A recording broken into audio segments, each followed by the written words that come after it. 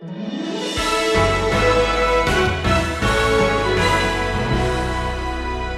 my third and final paraphrase of James' answer. Number 3, let's get resolved to show love and mercy. Show love and mercy. James writes in verse 12, so speak and so act as those who are to be judged by the law of liberty. The antidote to racism, classism, is to remember we are accountable. So speak and so act as those who are to be judged by the law of liberty. Let's remember that there's somebody who lives above us. It doesn't matter if you live at the very top of the mountain, there's somebody higher.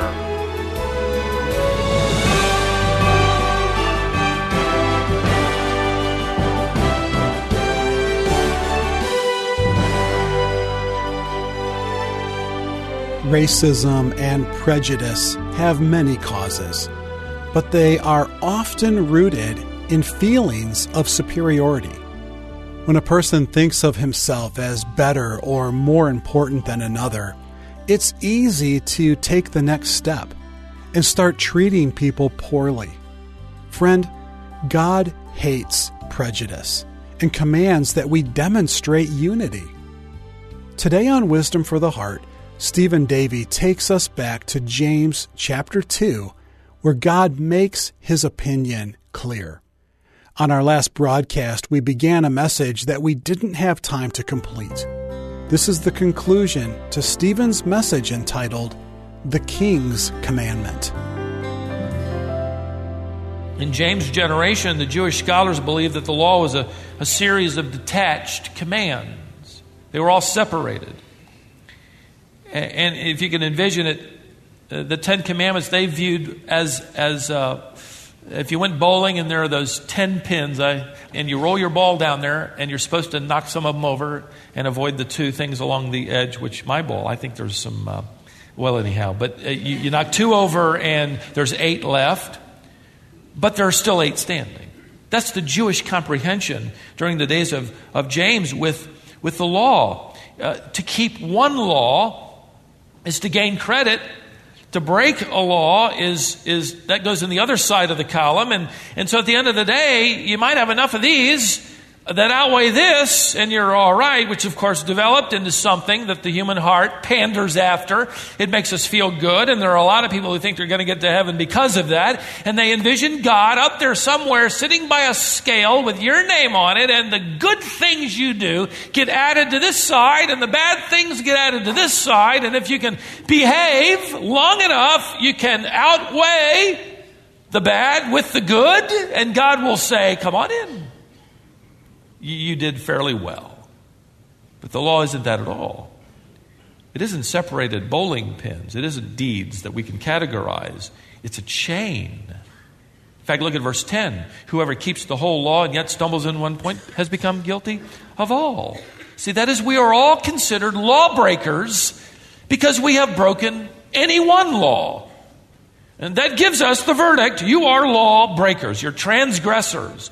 If you break one link of the law, you break the chain and become a lawbreaker. By the way, if you're hanging on over the side of a cliff and you're holding on to a chain with 10 links, which link is really important to you? You know, the third one doesn't matter. The ninth. I've got 8 out of 10. It's all connected. I think there's another way to understand the unity of the law, which James is describing, by which we all find ourselves to be lawbreakers, is that they are all directly or indirectly related. And so I did this little exercise. If you take the sin of partiality or prejudice and connect it to the 10 Commandments, you discover that in some way, either directly or indirectly, you have violated all 10. Here we go. The first and second commandments are broken simply because God commands us to not show partiality, and to do so is to deny His will and place our will above His, thus idolizing our own opinion and not God's alone. The third commandment is broken because to favor someone over another is to misrepresent the name and nature of God. The fourth commandment is broken as we show favoritism in church, thus defiling our sacred worship. The fifth commandment dishonors the poor, and we should dishonor no one, especially those whom we should give our care and concern. Prejudice and favoritism effectively kills the spirit. and the hopes of the poor by demeaning them, and thus violates the sixth commandment. The seventh commandment is violated as we favor the rich and powerful, and in so doing show infidelity and unfaithfulness to our Lord and to the bonds of this Christian fellowship. The eighth commandment is broken as we steal from the poor the dignity that is theirs as unique creations of God. The ninth commandment bears false witness because prejudice implies they have less worth than others, and that is a lie. And the 10th commandment is broken because favoring the rich is a form of covetousness which values possessions over and above the value of a human being. All 10. Now the people in this assembly might try to say, well, okay, we broke this little thing, law, but we did show some love. I mean, we didn't kick the guy out. We let the poor guy stand by the wall and sit. He had the same warmth we had. He got to hear the same message we heard. We love him too. We just show it a little differently than when we showed it to the rich guy. No, love doesn't avoid the law. It is the highest law, and it must be dispensed equally because the law is supreme, and the law of love is over and above all other laws. In fact, the royal law is the law of love. Just because you love doesn't mean you're not accountable to all the other laws. You can't excuse it. Well, I love this guy, but I'm doing all these things. Doesn't matter. No, you can't say that. Look, if I get pulled over by a state trooper on the way home today after church, now you got to use your imagination on this, but I get pulled over because on Penny Road, it's 45 miles an hour, and I'm doing 47. And I get pulled over. I hate it when they do that. I'm only doing 47 and I get pulled over. But I do. Okay, so I did. And that policeman comes up to my car and he says, Mr. Davey, I'm on my pickup truck. And he says, I'm going to have to write you a ticket. What if I said, but I love you, officer? I mean, I really love you. But what's he going to do? He's going to look down in the window and he's going to say, excuse me, sir? And I would say, well, I just want you to know I love all the policemen of the world. He would have me get out of the truck and breathe into this little plastic thing, wouldn't he? Listen, if I promise to love all of the state troopers, can I speed? Maybe. I mean, no. True love does not set aside the law. It should make us want to keep the law. James is saying if you really want to love, you keep the law. So classism and racism and culturalism and favoritism in James' mind are not just little misdemeanors, by the way. They violate the greatest, most supreme law. Partiality, prejudice, pigeonholing, whatever you want to call it, violates both the vertical and the horizontal law of God.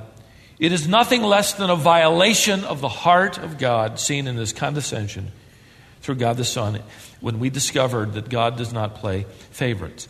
God has not targeted any income level or race above another. He isn't mass marketing the gospel to attract a certain segment of society. And I get those cards from churches in my mailbox that are doing exactly that very thing all the time.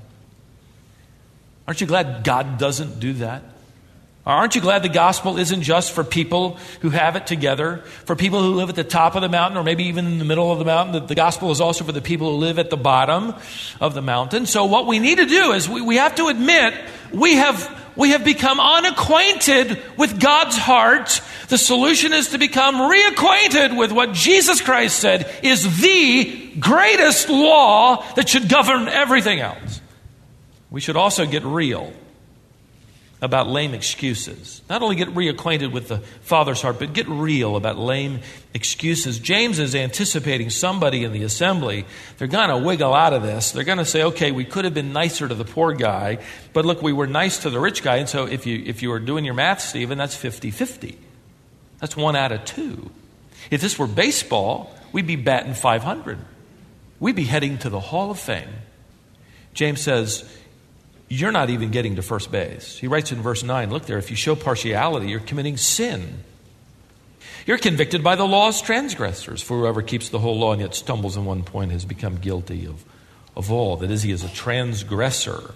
So James anticipates then an argument of self-defense, and he anticipates it in the Spirit of God moving through him because the Spirit of God knows full well human nature.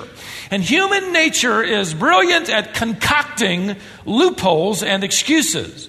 Someone once said that we have several million laws to deal with all of the excuses created by people who won't keep 10 commandments. So James anticipates their response. Look at verse 11. For he who said, do not commit adultery, also said, do not commit murder. Now, if you do not commit adultery, but do commit murder, you become a transgressor of the law. Again, he's saying the law is a unit.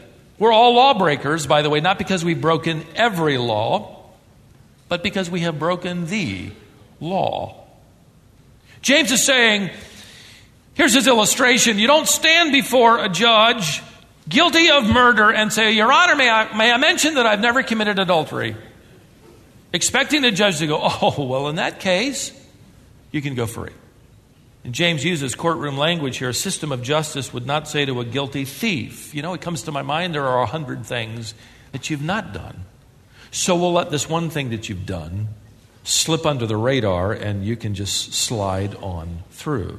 You see, the problem with the human heart is that we would look at classism and racism and we would say, look, Lord, I haven't done bigger crimes against you like murder or adultery.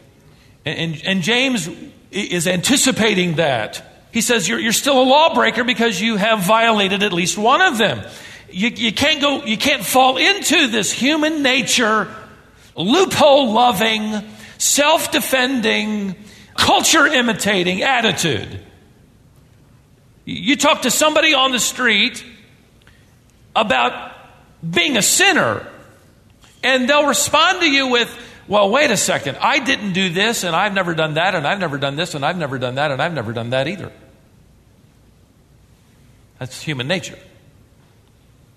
Because when we're confronted with the fact that we're lawbreakers, we immediately think, well, wait, God, I didn't do that, or that, or that, or that. James is proving that we're all guilty of breaking the law, and the concern of his heart is this sinful deed and attitude of partiality, and he actually puts it then in the company of adultery and murder. Frankly, his point is that sin is sin, and any sin is as sinful as any other sin. Some sin may have more serious consequences, but all sin makes us all transgressors. So we're all guilty. In fact, the word transgressor that James uses at the end of verse 11 is a compound word that means literally to walk beside, to step over. The word is used of someone who has a path and they're supposed to walk it and they step off. The idea is of a line and you step over it. We have that same expression today in the English language. Don't step over the line. What do we mean? Don't transgress. Sin is stepping over the line. Sin is failing to walk the line. James calls it transgression. The world and our own fallen nature will excuse it and we will say, you know what, I've lived a good life. And if you care, I'll tell you all the things I never did. But we're guilty. I pulled off the internet a news article some time ago about, there's a classic illustration of this. A gentleman who would become, at the age of 91, he was a successful businessman and family man, and then at 91, he became known as the oldest bank robber in U.S. history. And when interviewed, he said, you know why I rob banks? Because I feel good about it. I feel awful good. I feel good for hours, sometimes days. It's fun. In 1998, I'll read this article, before his 87th birthday, a week before he entered the South Trust Bank in Biloxi, Mississippi, told the girl behind the counter to give him her money. He was caught, put in jail for 3 months. His cellmate was a bank robber who taught him how to rob banks successfully. When he got out of prison, he attempted again and was caught. This time he spent 3 years in prison. At the age of 87, he became the oldest inmate in the Florida prison system. When he got out, he eventually got a car from his nephew and attempted to rob another bank, but was caught again. Now at 91, he's in prison, where he died. He was interviewed during his final incarceration, which had become kind of a news interest, and this is what grabbed my attention. During the interview, he said, "I have," quote, "led a good life, and I have no regrets." I lived a good life. And you know what? Much of his life probably was. But he also attempted to steal money that didn't belong to him. He also cost the taxpayer to support his incarceration and legal fees. He became a convicted felon as a bank robber. And yet, even as he sat in prison, he said, "I've lived a good life and I have no regrets." What's he saying? I didn't do this, or that. I got a scale, and God would say, "You've lived a good life." And that's the human heart. James is saying, perhaps to our surprise, that partiality and prejudice is part of our corrupted nature, and God isn't saying to us, "Don't worry about it, we'll let that slip on through because you haven't done this, or that." There are no loopholes. Even the violation of that law, even partiality, makes us transgressors. So what are we going to do about it? Well, here's my third and final paraphrase of James' answer. Number 3, let's get resolved to show love and mercy. As we demonstrate the gospel, let's show love and mercy. James writes in verse 12, "So speak and so act as those who are to be judged by the law of liberty." The antidote to racism, classism, is to remember we are accountable. So speak and so act as those who are to be judged by the law of liberty. Let's remember that there's somebody who lives above us. It doesn't matter if you live at the very top of the mountain, there's somebody higher. And as believers, we will stand before him and he will reveal to us what he considered profitable or unprofitable. The unprofitable will be burned away. The profitable will be rewarded. And it is this law. In fact, James says, oh, by the way, it's the law of liberty. Isn't that interesting? Perhaps ironic, but it's true. The believer who lives as a slave to the will of God and the law of God knows he experiences, as he obeys, the greatest measure of freedom he could ever experience. Submission to the will of God brings the greatest measure of joy. There is no greater fulfillment. There is no greater sense of satisfaction than saying, "Lord, whatever it is you want me to do, I am willing to do it." And here in this text, you're telling me to topple over in my own heart the mountain, to turn it upside down, to deal with prejudice and partiality in my own heart toward others. And I am willing to do that. And I will do it, for I can do all things through Christ who strengthens me. By the way, this is in the context beginning back at verse 26 of chapter 1 that deals with widows and orphans. And now here in chapter 2, the poor. James writes, so speak and so act. Present, active, imperative. That's his favorite. It's an exclamation point after each one of these verbs. So speak, keep on speaking, keep on doing. Don't stop, keep it going. Where can you do it more? Where are more opportunities that are offering you to be able to speak in love and grace and mercy and act in love and grace and mercy? Do it. Like D.L. Moody, who said that every believer's Bible really ought to be bound in shoe leather. Just do it. Let's admit, though, that there are commands, and the fact that we are commanded, there is natural resistance. It must be the Spirit of God in our lives and our surrender to the Spirit of God that takes that resistance and turns it into obedience. There's something about responsibility that we'll put off. There's something about the pressure to be nice that we recoil against. I don't want to be told to be nice. I don't want to be told to mind my manners. That's why your mother had to remind you all the time at the table. Have you ever been at the mall? I'm sure you have. Or at a restaurant. You're in the parking lot in your car and you're waiting for that person to get into their car and to pull out so you can pull in, and you are convinced they are taking their sweet time. It's actually true. It is. Would you believe it? I came across, this is just wonderful. I mean, this was free here for you. But a recent study of 400 drivers. I don't know whose job it is to study drivers in a mall, but here it is.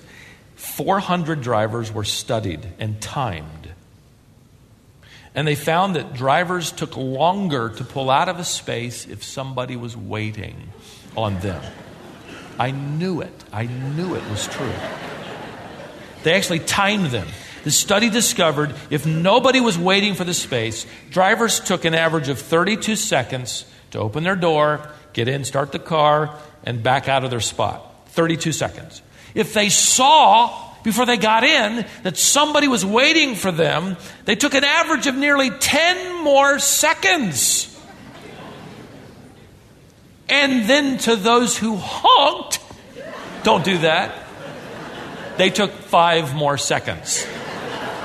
The key is not to let them know you want their spot, okay?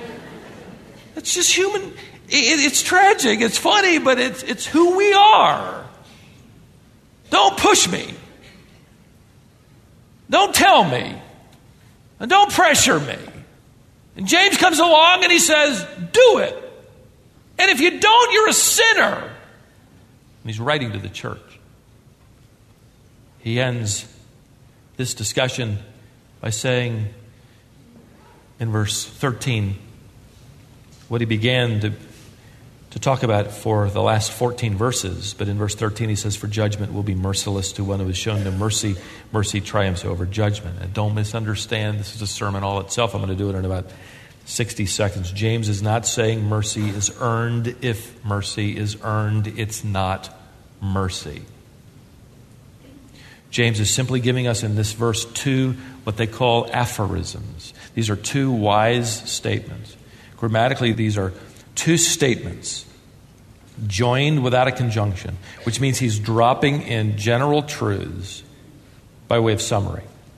The first truth is for the world. The second truth is for the believer. The first truth is you are known for your lack of mercy. You're known to be driven to judge without mercy. You're known to classify and divide, to scramble up the mountain and step over anybody you need to get there. Guess what? There's a day coming when you will not receive mercy. There's no mercy at the great white throne of Revelation chapter 20. The world will be judged and found to belong, to their shock, to one and the same class of people, namely the condemned. But for the believer who's come to know the Savior and His mercy, he says in this second aphorism, God's mercy triumphs over judgment. Because we are in Christ, His mercy triumphs. What's your scale look like? Christ saved us according to His mercy, Titus 3:5. God is rich in mercy because of His great love with which He loved us, even when we were dead in our transgressions, made us alive in Christ Jesus. Ephesians 2:4. In us, His mercy has triumphed over judgment, and we will be all found one day, much to our surprise, to be in one class. Namely, the redeemed forever. The hymn writer put it this way: by God's word at last my sin I learned. Then I trembled at the law I'd spurned, till my guilty soul imploring turned to Calvary. Mercy there was great and grace was free. Pardon there was multiplied to me. There my burdened soul found liberty at Calvary. The challenge of James to you, dear unbelieving person, is this: run to the mercy of God. The message to the servant of Christ is this: since we have received and we benefit forever from the mercy of God, can we do anything less than demonstrate the same to people who cannot do anything for us, like the orphan and the widow and the poor? We need to get reacquainted with the heart of God. We need to get real about our lame excuses. We need to get resolved to show mercy and love to our world.